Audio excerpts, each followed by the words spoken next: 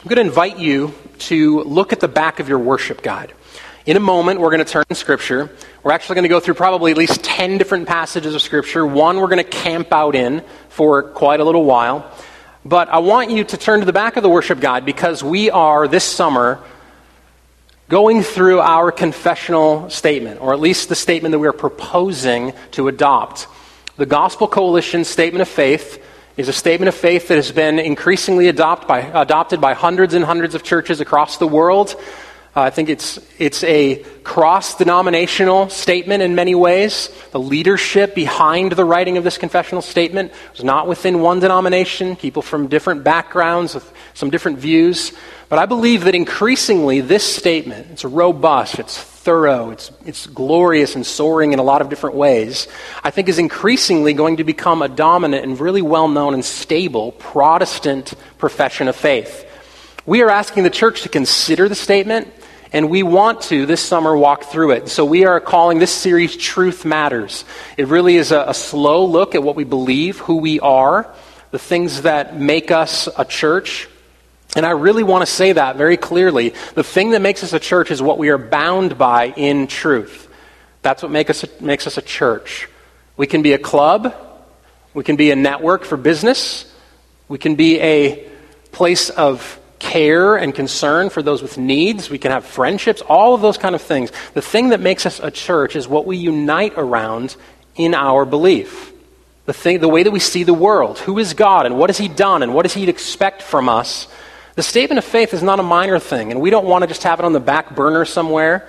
We don't want years from now you to say, what do we believe as a church? And we say dig through the dust in that filing cabinet over there. It's somewhere. This is meant to be what we live out of. This should explain what we do. And so last week we looked at God existing, who He is. A good place to start a theology. Who is God? In fact, that's what the word means, the study of God, the things of God. We started with God, and now we've moved on to Article 2, which I'm going to read in just a moment. And I want you to think about the fact that this statement is not, last week we talked about God, and now this week we're going to talk about a book. More or less, it's about the Bible. That's where we're going to focus. But it's not as though last week we talked about God, and now we're just talking about human things like a book. The fact that God revealed Himself. We're going to title this week's sermon, Truth Matters, God Revealing. The fact that God reveals Himself, He discloses Himself, is part of who He is. It's part of the nature of who God is. We are still talking about God when we say God reveals. So I want to go ahead and read. It's on the back of the worship guide there. This is article number 2. It's called Revelation. We'll read through it together. You can just follow along.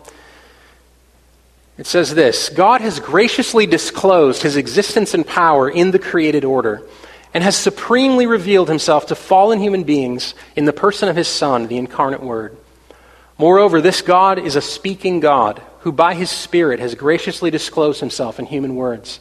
We believe that God has inspired the words preserved in the Scriptures, the 66 books of the Old and New Testament, which are both record and means of His saving work in the world. These writings alone constitute the verbally inspired Word of God, which is utterly authoritative and without error in the original writings, complete in its revelation of His will for salvation, sufficient for all that God requires us to believe and do, and final in its authority over every domain of knowledge to which it speaks.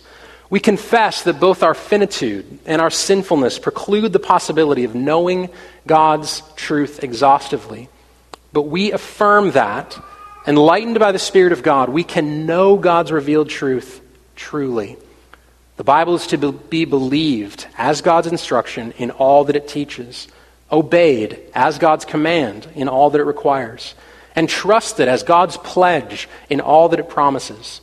As God's people hear, believe, and do the Word, they are equipped as disciples of Christ and witnesses to the gospel.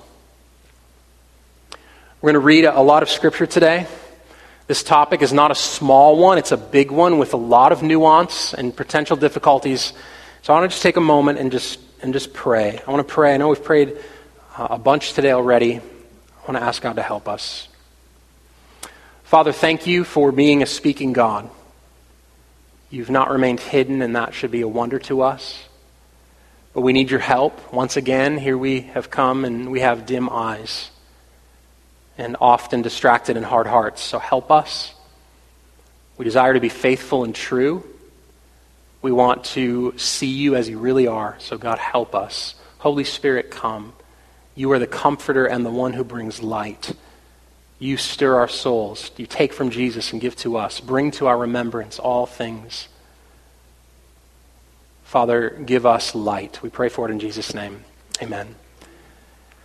I want to make the point, I don't want to rush past it, because I think this is significant and important. One of the things that happens the moment you begin talking about the Bible, for Christians anyway, is we begin to start talking about the minutia. Which books, and Apocrypha, and which version, and I'm King James only, or I'm not, or what about this, and how did this work? Are you saying it's in the original writings it's without error? I think we should argue about the word inerrancy. We talk about, well, what about salvation and how does it work intricately? We get very far down the road of theology. I think we just need to pause. Before we get there, we need to remember what we're saying in this article. Here's what we're saying. God exists. He exists. He is more beautiful and glorious and powerful than we could think or imagine. He spoke the universe into existence. He will judge with perfect righteousness. But get this, that God speaks. He desires to be known, and he can communicate to us. Not only can he communicate, but he has. We cannot rush past this. Do you know how ridiculous this is? Do you know how stupefying this ought to be to us? God speaks. We are so comfortable with the idea of God in creation and God in Scripture and the Bible. We're so comfortable with saying things like, well, it's just the Word of God. The Word of God is powerful, that we forget what an astounding belief this really is. The world does not forget. Those looking in on us as a church, this is a crazy statement of faith. Okay, so God exists, some kind of otherness, right? You could get me to the point of spirituality to say, yeah, there might be something out there. It seems like maybe there's more to this world. Oh, wait, but hold up. You think he talks to us? You think he's made known? You think that we have direction from him? This statement is astounding, and we run way past it far too quickly. A couple of different times in this article, the word graciously shows up. Graciously. Do you know how gracious and kind a thing it is that God has spoken? That God wants to be known, that he invites us to himself? And we ought to see it for the grace that it is. God had every single right to give us eternal silent treatment. He really did. Do you know that to be ignored is oftentimes more hurtful and difficult than being hated? You can be actively opposed but still have some significance at least. At least I'm significant enough to be noticed and opposed. God could have spun the universe off into existence and then just been completely silent. He would have every single right to not speak. And yet there's something in God. There's something about his nature, who he is. He wants to be known. He delights in us as his creation. And every single bit of his disclosure to us, every bit of his revelation, is an invitation again and again and again. He wants to be known. He speaks. This was not lost on the people of Israel. You know that? It's lost on us a little bit, or if it's not lost, it's at least sort of on the back burner. The fact that God is not a silent God should astound us. It's not a minor aspect of who he is. It's as astonishing as Mr. Ed in some ways. Hey, describe Mr. Ed to me. He's a horse. He's brown. Had a TV show. It was pretty popular. It was cool. Get through the whole description, and what does someone say? You forgot that he talks, right? Some of you are like, Mr. Who? It's like American Pharaoh, except he speaks. That's what it's like. He talks, and this is not a minor part of his nature. And Israel knew this. You know what the glory of Israel was? The glory of the people of God was the fact that their God spoke. He revealed himself to them. Listen to this is one of the places. You can find this all through the Psalms in a million different places. You can find it in Kings. You can find it in Kings when they're having these battles between lowercase gods and the God of Israel. This is one place, Habakkuk chapter 2. You might say Habakkuk or Habakkuk. No one knows what it's supposed to be pronounced. Habakkuk chapter 2, starting in verse 18. And I think it'll be on the screen.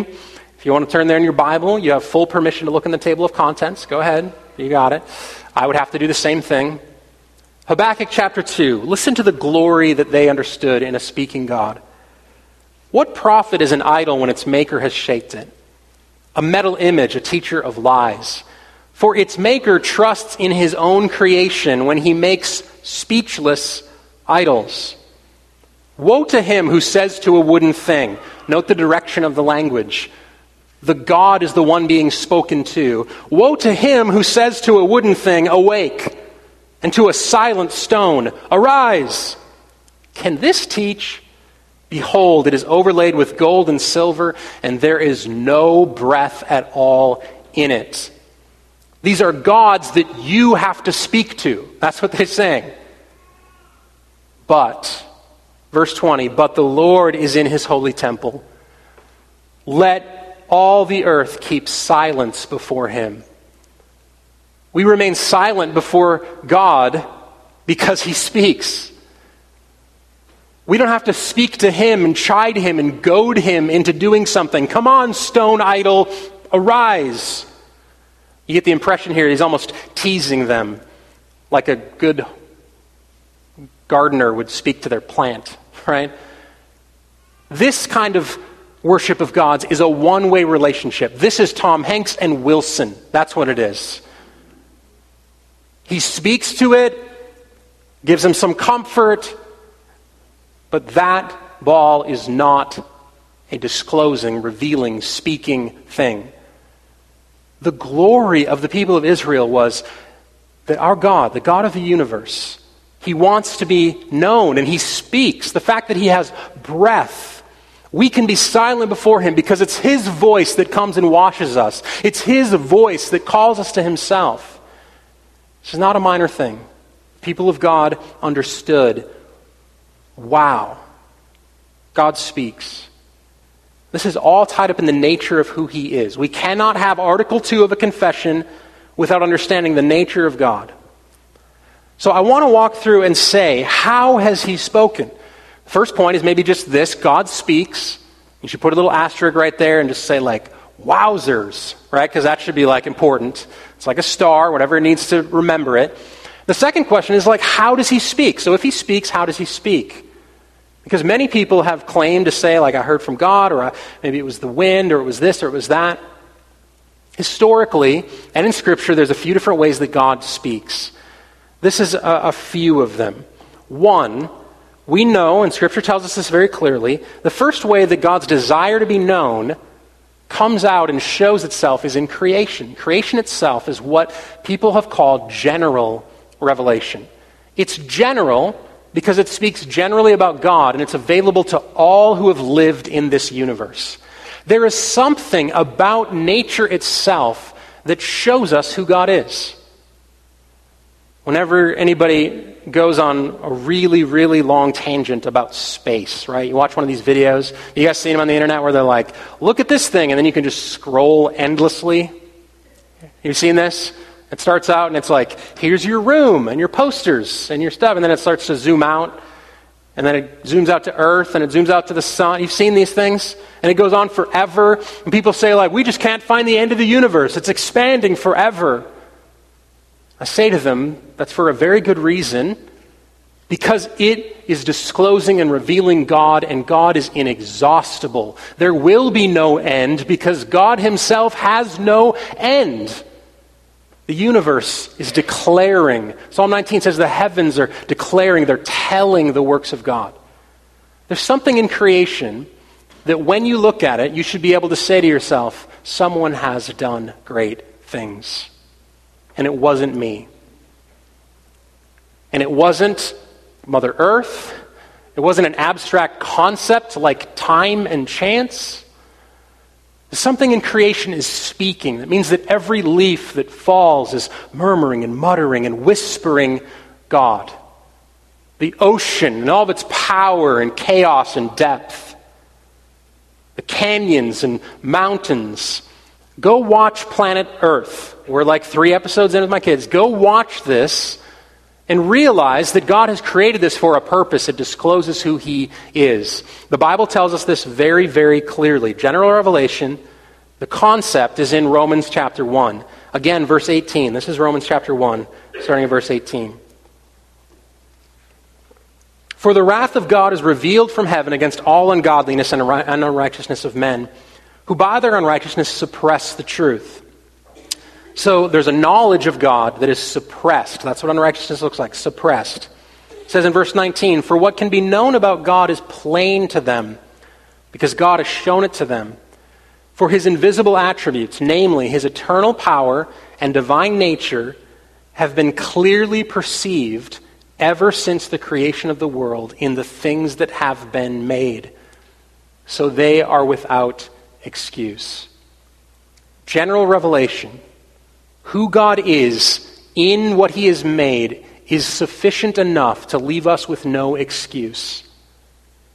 The testimony of Scripture, when someone doubts and looks around and says this is random chance and this came out of nothingness, the answer to that from Scripture is that deep down somewhere there is a suppression, there is a pushing down, a holding back of what is supposed to be awe-inspiring, supposed to bring about in you this idea that God is eternal, and He is divine, and He has created an amazing place.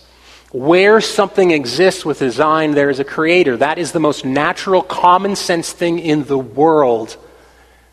And yet, there's something in us that wants to suppress it. General revelation is in all of creation. Not sufficient, though, to save.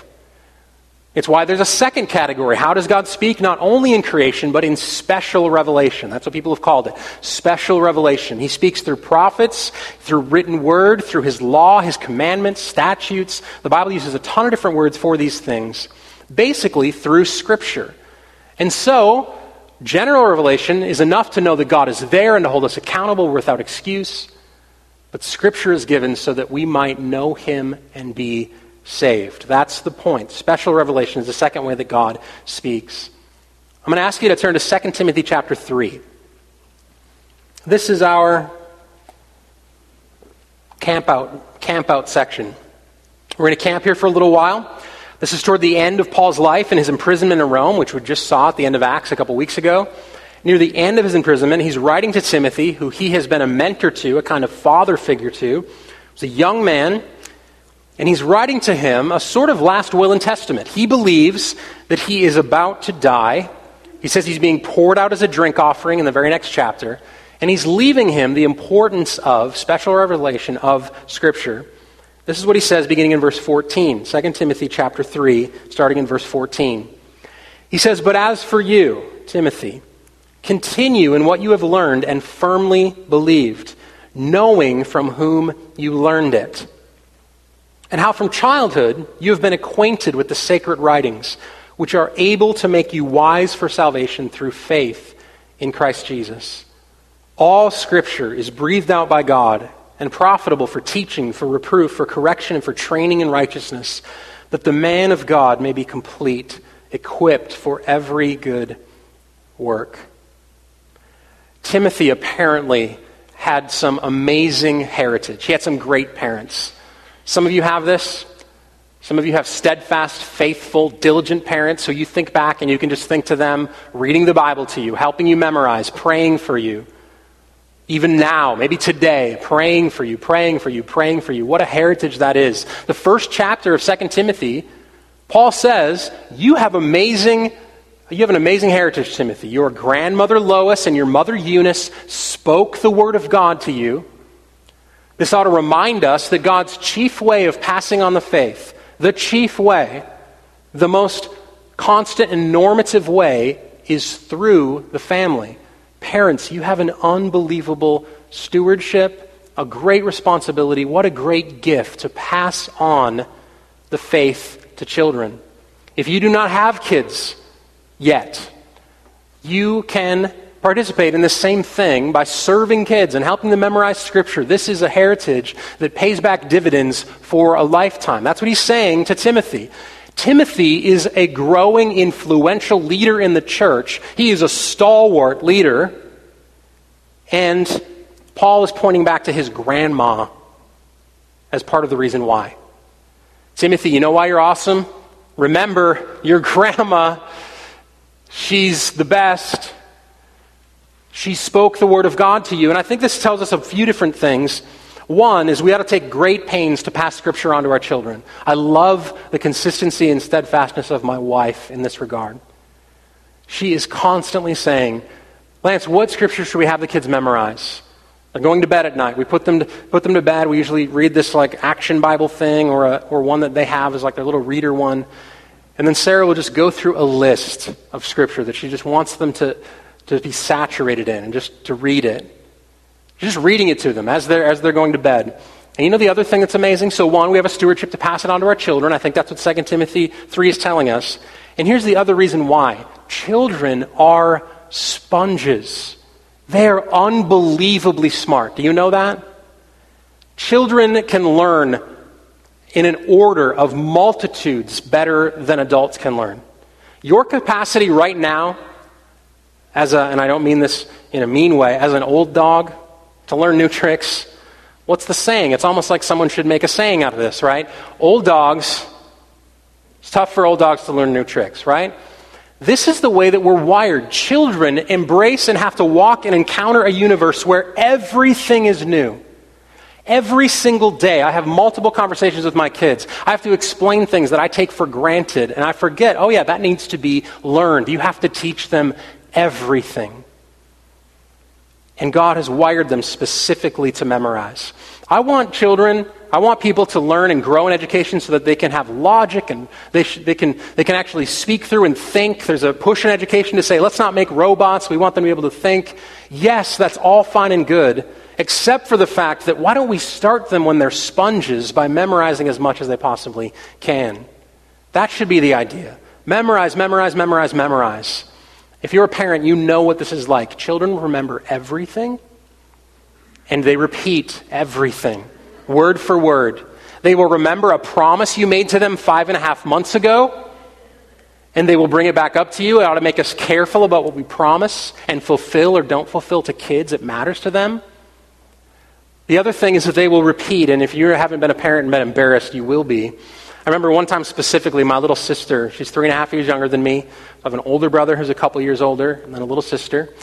And Dana's actually the only one who's left in North Dakota. She's the director of a facility for assisted living, Alzheimer's, and dementia care. And the rest of my immediate family has all gone to Phoenix, Arizona. They got out of Dodge. She's remained there. It was actually a great and interesting weekend for my family. My brother actually won a Father of the Year award from a TV station in Arizona. And so on Friday morning, they came to his door and surprised him with like one of those big novelty checks, like for a real thing. He was live on Good Morning Arizona, and that was a very intriguing moment for him. And I laughed like a brother should laugh at him because he was shocked. But my little sister, when she was really young, I remember an instance where she remembered and repeated things verbatim, and it wasn't a good moment. My next door neighbor, who happened to be my cousin. Just follow along. You'll get it. It's North Dakota. So they're my cousins, and he was 7 years older than me. I wanted to be this guy. He was an amazing athlete, stud, just a great guy. He started dating this girl. And so, wow, 14, 15-year-old dating, right? We did what neighbors and family members do. We peeked through the windows as they walked around, right? Like, who is that right out there?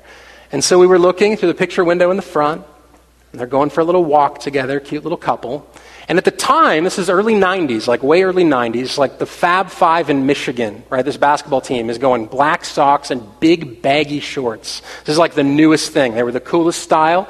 And so this girl is wearing a long, baggy, past her knees pair of New York Knicks basketball shorts.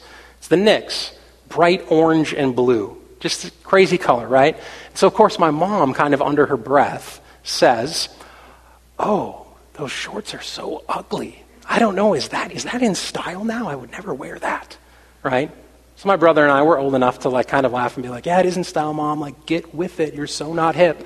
And then we were like, let's listen to Crisscross again. But anyway, so the shorts are big, right? And they're long and they're down there.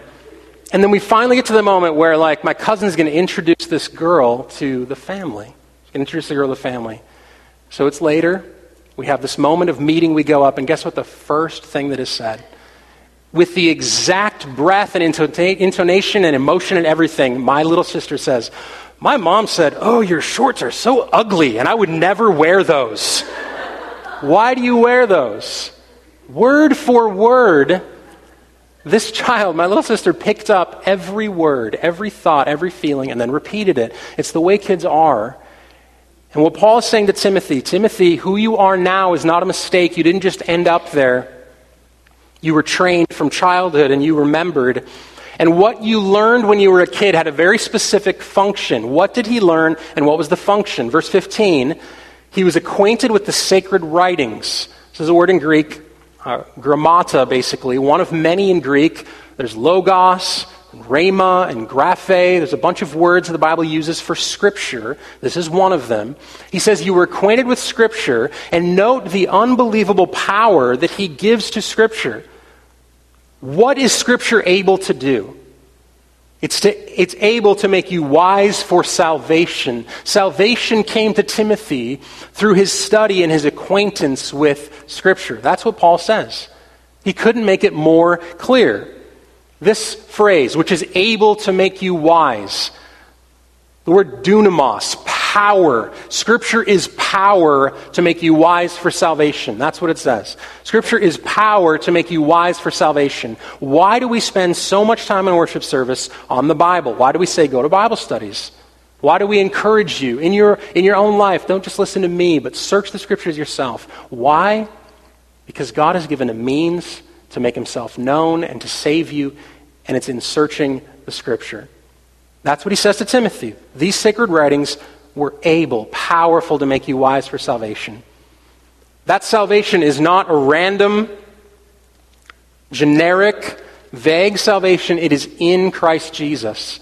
This brings us another specific point. Not just that God speaks, not just how he speaks in Scripture and in general revelation, but the content of his speaky. God knows speaky. He spoke Jesus Christ. That's what he spoke. The Son is the Word of God. In the beginning was the Word.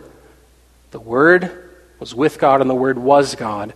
He always speaks Jesus. That's what God is doing. The content of the Bible is Jesus Christ. We need to really wrestle with that. The content of the Bible is Jesus. It's not a whole bunch of books with a bunch of different random moral codes. It's not a historical narrative that just has some details that are unnecessary. It is one story about one person, Jesus Christ, from beginning to end. And we need to make sure that people know that. When people go through and they say oh, well, the Bible says this or it says that. There's this story about a guy who commits adultery. Oh, that's really good. That's really Christian-like. The point is not that every sentence is unveiling a moral code. The point is that every sentence is either anticipating or showing us the incarnation of, or preaching, or explaining, or expecting a coming Jesus. It is all about Jesus. And he said that himself. This is John chapter 5. John chapter 5. He's in a debate with the Jewish leaders. Cliff Notes version of the Bible, that's almost half the New Testament. He's in a debate with the Jewish leaders of the day. This is what he says to them. You search the Scriptures because you think that in them you have eternal life. And it is they that bear witness about me. Jesus says the Old Testament, you want to know what it's about? This is the biggest Cliff Notes ever. Jesus. That's what it's about. The Old Testament is about me. He says the same thing a few verses later in John chapter 5:46. In John 5:46, he says, for if you believed Moses, you would believe me. And I love this phrase, for he wrote of me. Now, have you ever done a search in the first 5 books of the Bible and looked for the word Jesus? It's not there.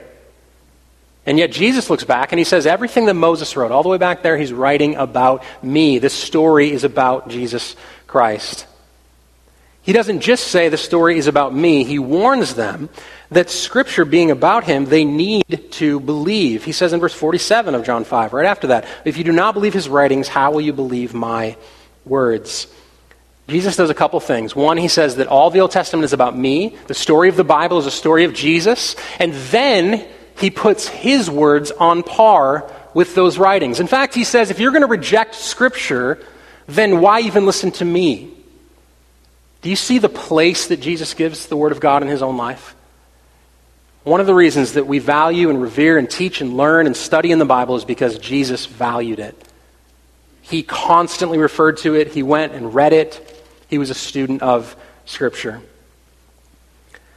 So, God speaks. How does he speak? In all creation and in special revelation. What does he speak? He speaks Jesus.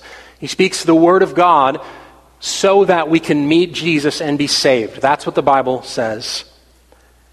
We could also ask the question then, okay, if he speaks in Scripture and he speaks Jesus, what is Scripture? How do we know what is Scripture and what is not? Now, there are a lot of technical aspects to this. Like, you could read whole books on the historical record of how the canon came to be. And if you're someone who says, this is kind of a struggle for me, I'm not really sure how this works, I'd encourage you to go look it up. There are great books written on the establishment, the development of the understanding of the canon of Scripture. We need to ask the question, what is Scripture? Is the Gospel Coalition Confession of State, Statement of Faith, Scripture? Is the Westminster Confession?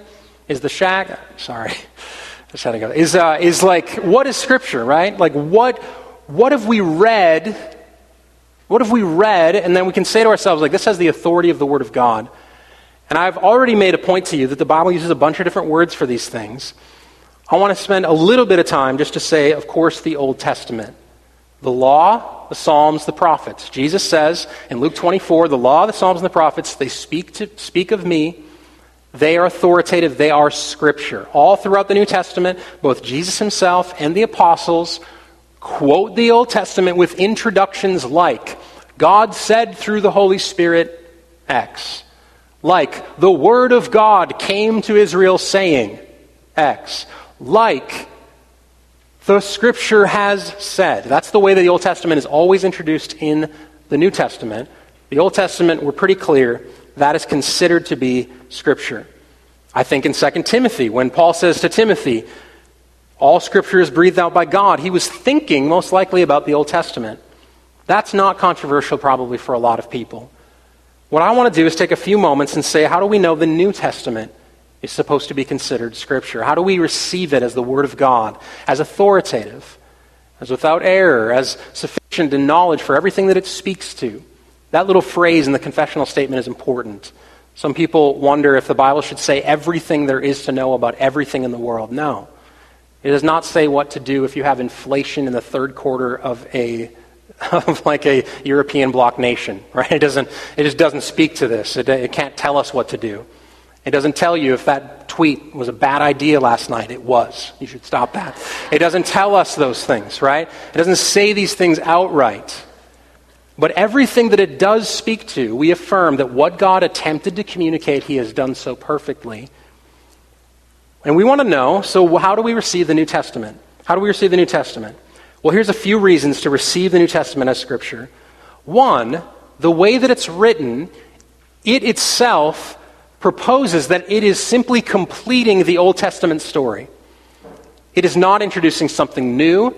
One of the reasons that they refer back to the Old Testament so much is because they are simply completing the story of what God has been doing. They don't say God wrote a story, look at that back then. They write saying God is writing the same story he started back then, now.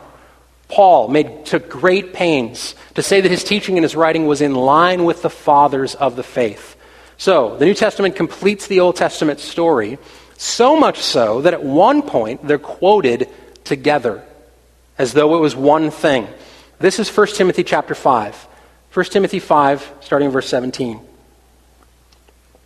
He says this, "Let the elders who rule well be considered worthy of double honor, especially those who labor in preaching and teaching." And then verse 18, I want you to note this. "For the Scripture says," so there's a statement. He makes an authoritative statement in verse 17. Then he's going to back it up. "For the Scripture says," so this is the heading, Scripture says, Two quotes. You shall not muzzle an ox when it treads out the grain, and the laborer deserves his wages. The first quote is not controversial. It's most likely a direct quote of Deuteronomy. It's an Old Testament passage. The New Testament does this all the time. The Scripture says, insert Deuteronomy, fine, everything's fine. The interesting part comes after the word "and the laborer deserves his wages." This is not a quote of an Old Testament passage. In fact, it's likely a quotation of Luke. Luke, who wrote Acts and the Gospel. And Paul seems to be acquainted with Luke's writings. He knows the parables, he knows the story, and right under one heading, he says, the Scripture says, Deuteronomy and Paul's work. One category. He doesn't give nuance, he doesn't give a disclaimer. He views the New Testament as continuing the story. All right, the Deuteronomy and Luke's writing. Hey, this is just Brother Luke, right? This is like the physician. This is our friend. At one point at the end of 2 Timothy, he says, Luke alone is with me in Rome. And then he equates, Scripture says. So one of the reasons we believe in the New Testament is to be received as the Word of God is that it completes the Old Testament story. They are put on par, even in the New Testament. Another reason that we believe it's so is because they were delivered so authoritatively.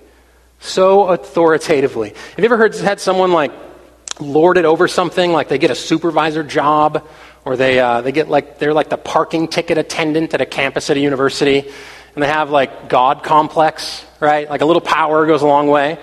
Well, there's a sense in which the letters of Scripture are delivered in a way that you might say like, wow, if this isn't the Word of God, this guy has a God complex, right? So we need to figure it out. Is this a God complex or is it the Word of God? Because the letters that were written sound like this. This is 2 Thessalonians chapter 3. 2 Thessalonians chapter 3, Paul writing as a pastor to the church. I guarantee that I will probably never speak like this. He says, if anyone does not obey what we say in this letter, take note of that person and have nothing to do with him, that he may be ashamed. One of the reasons we see that the New Testament is authoritative in the Word of God is because it's delivered that way. It seems like Paul had this idea. He knew the Spirit of God was speaking through him. He knew that the teaching of the apostles was going to be the foundation of the church. He was receiving revelation from God. He was disclosing it to the church. And so he warned them. He told them, you should receive this. Tell the people in the church to receive this as they would the Word of God. That's not the only time. Colossians, he writes the letter. He commands them. He says, I command you to make sure that this letter is read in all the churches, read publicly in all the churches. Now, he either had an amazingly high opinion of his own, of himself, of him and him that be. He either had just a God complex, or he understood that what he was writing to be was to be received as Scripture. Last place, not just them being delivered authoritatively, not just continuing the Old Testament story, but Peter, the Apostle Peter, actually treats Paul's writings as Scripture. This is 2 Peter chapter 3. He says, and count the patience of our Lord as salvation, just as our beloved brother Paul also wrote to you according to the wisdom given him. As he does in all his letters when he speaks in them of these matters, there are some things in them that are hard to understand, which the ignorant and unstable twist to their own destruction, as they do the other Scriptures. The other Scriptures. So they take Paul's writings and they do the same thing they do with Paul's writings, what they do with not the Scripture. He doesn't say they do to Paul's works, his letters, his epistles, his opinions. He does not say they take Paul's opinions and twist them kind of like they would the Scripture. No, he says they are twisting Paul's writings and his letters the same way they do with all Scripture. Peter quotes it and gives it an authority that is exactly the way that he would have talked about the Old Testament, by the Word of God. It's one of the reasons that we believe the New Testament is authoritative. We've asked a bunch of questions today. We've said God speaks. How does he speak? What does he speak? And now I want to talk just for a second a little bit about the way that we got Scripture. So this is sort of like, how was Scripture written? And I think this is important because a lot of people wonder, how in the world could someone like Paul, who seems so emotional and passionate at times, be writing the same Word of God as Luke, who's like really careful and accurate accurate and thoughtful and precise. The same as the psalmist who has this soaring emo language with a harp, right? How does this work? And some people really believe that if God wrote Scripture, this phrase in 2 Timothy, if it was breathed out by God, then it must have been some sort of mechanical process. Has anyone ever seen a mechanical Turk? You know what that is? Ever heard of a mechanical Turk? Mechanical Turk is a couple hundred years old. It was these people who devised this little box that would sit at fairs. And it looked like a man. It was like this man puppet robot thing that you could put a nickel in and it would interact with you. You could actually give it a name, and on the piece of paper in front of you, this machine would take a pen. There was a little dip thing here of ink. It would dip in the ink and it would actually write out the thing. It would interact with you. And it was this hit at these fairs oh my goodness, I cannot believe this. You could tell it to draw something and it would crudely draw this flower or a bird for you. It's called a mechanical Turk. People thought are robotics upon us? What is going on? Well, what's really going on is a man is sitting in the back of the box behind the puppet, and he's figured out intricate controls and so that he can control the arms of the thing, and he's seeing through a part of the puppet, and he's hearing what the people are saying, and they're saying, draw the name Sebastian Kira Knightley or something like that, right? And then he just writes it. He just writes it out. A lot of people think if it's going to be the Word of God, the way the Bible must have come about is that Paul was going to buy some food at the market. He was just hanging out, and then all of a sudden his mates, I get mates, like his friends said, mates.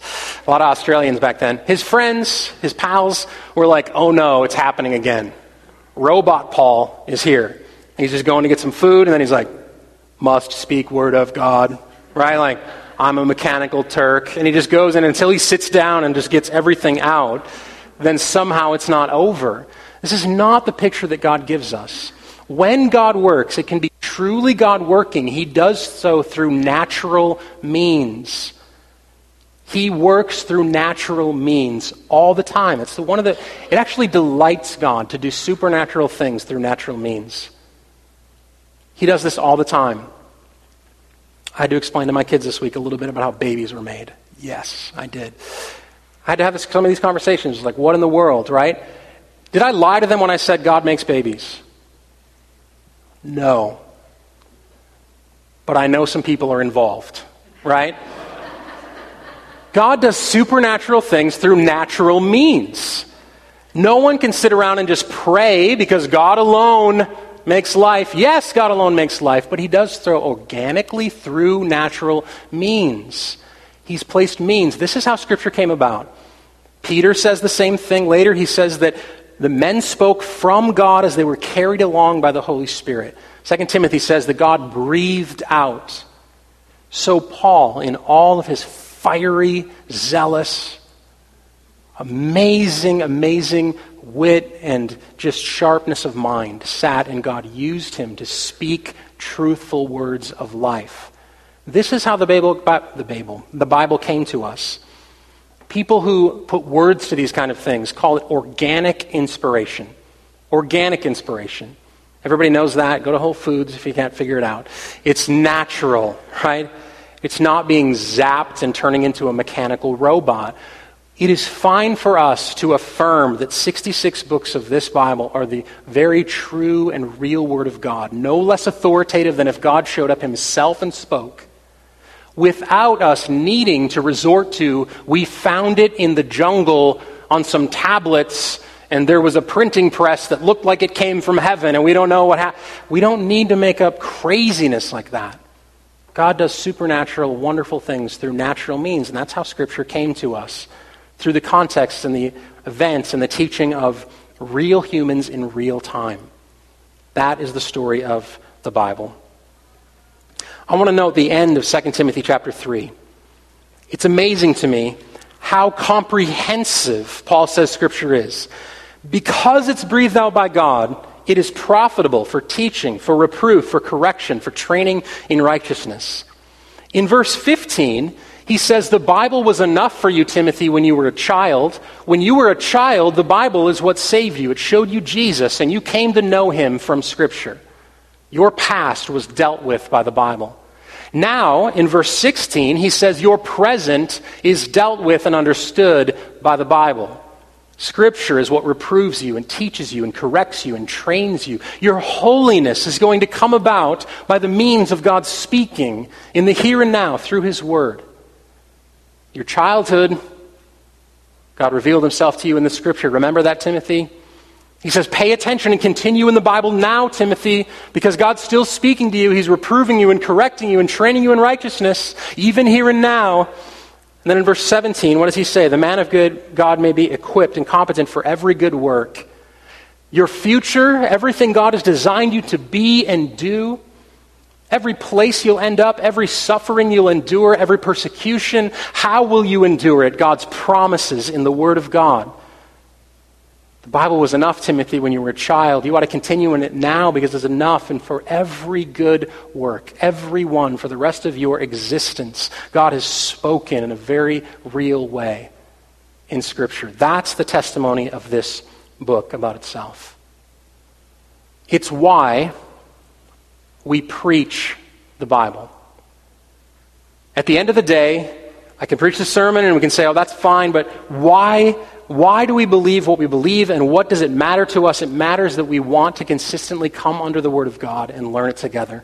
And when I say preach, I mean not just describe it in information detail. Preaching is this unbelievable mix of exulting in truth and delivering truth at the same time.